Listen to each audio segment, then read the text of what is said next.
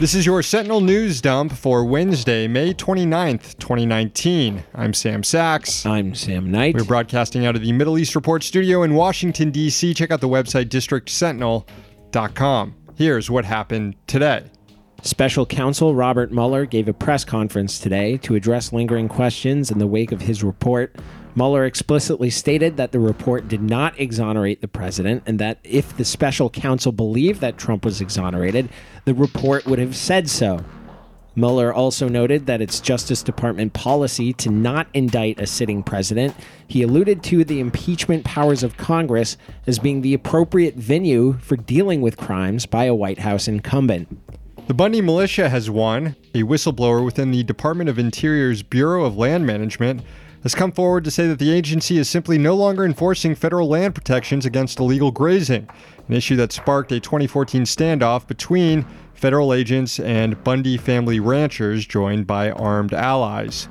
Craig Hoover, a 21-year veteran of the agency, reported numerous public land violations, including illegal grazing, trespassing, and theft of public property. Instead of taking action, the agency fired Hoover. The watchdog group, Public Employees for Environmental Responsibility, charges that the termination was an illegal retaliation in violation of the Whistleblower Protection Act.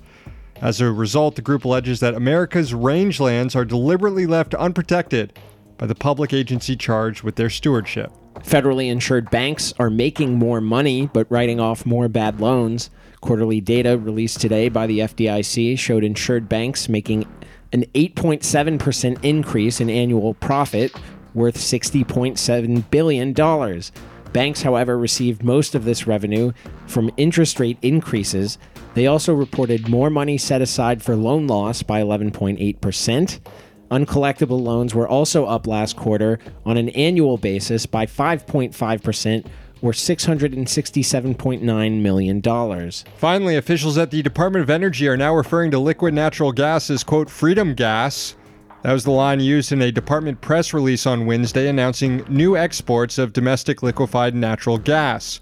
Quote, I am pleased that the Department of Energy is doing what it can to promote an efficient regulatory system that allows for molecules of U.S. freedom to be exported to the world, said Assistant Secretary for Fossil Energy Steven Winberg.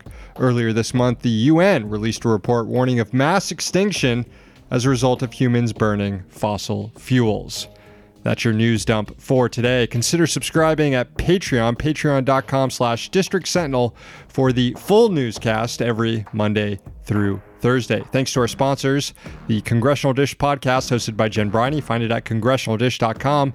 Another sponsor, the Middle East Report. Find it at merip.org. Newscast is back tomorrow. We're here in D.C. so that you don't have to be.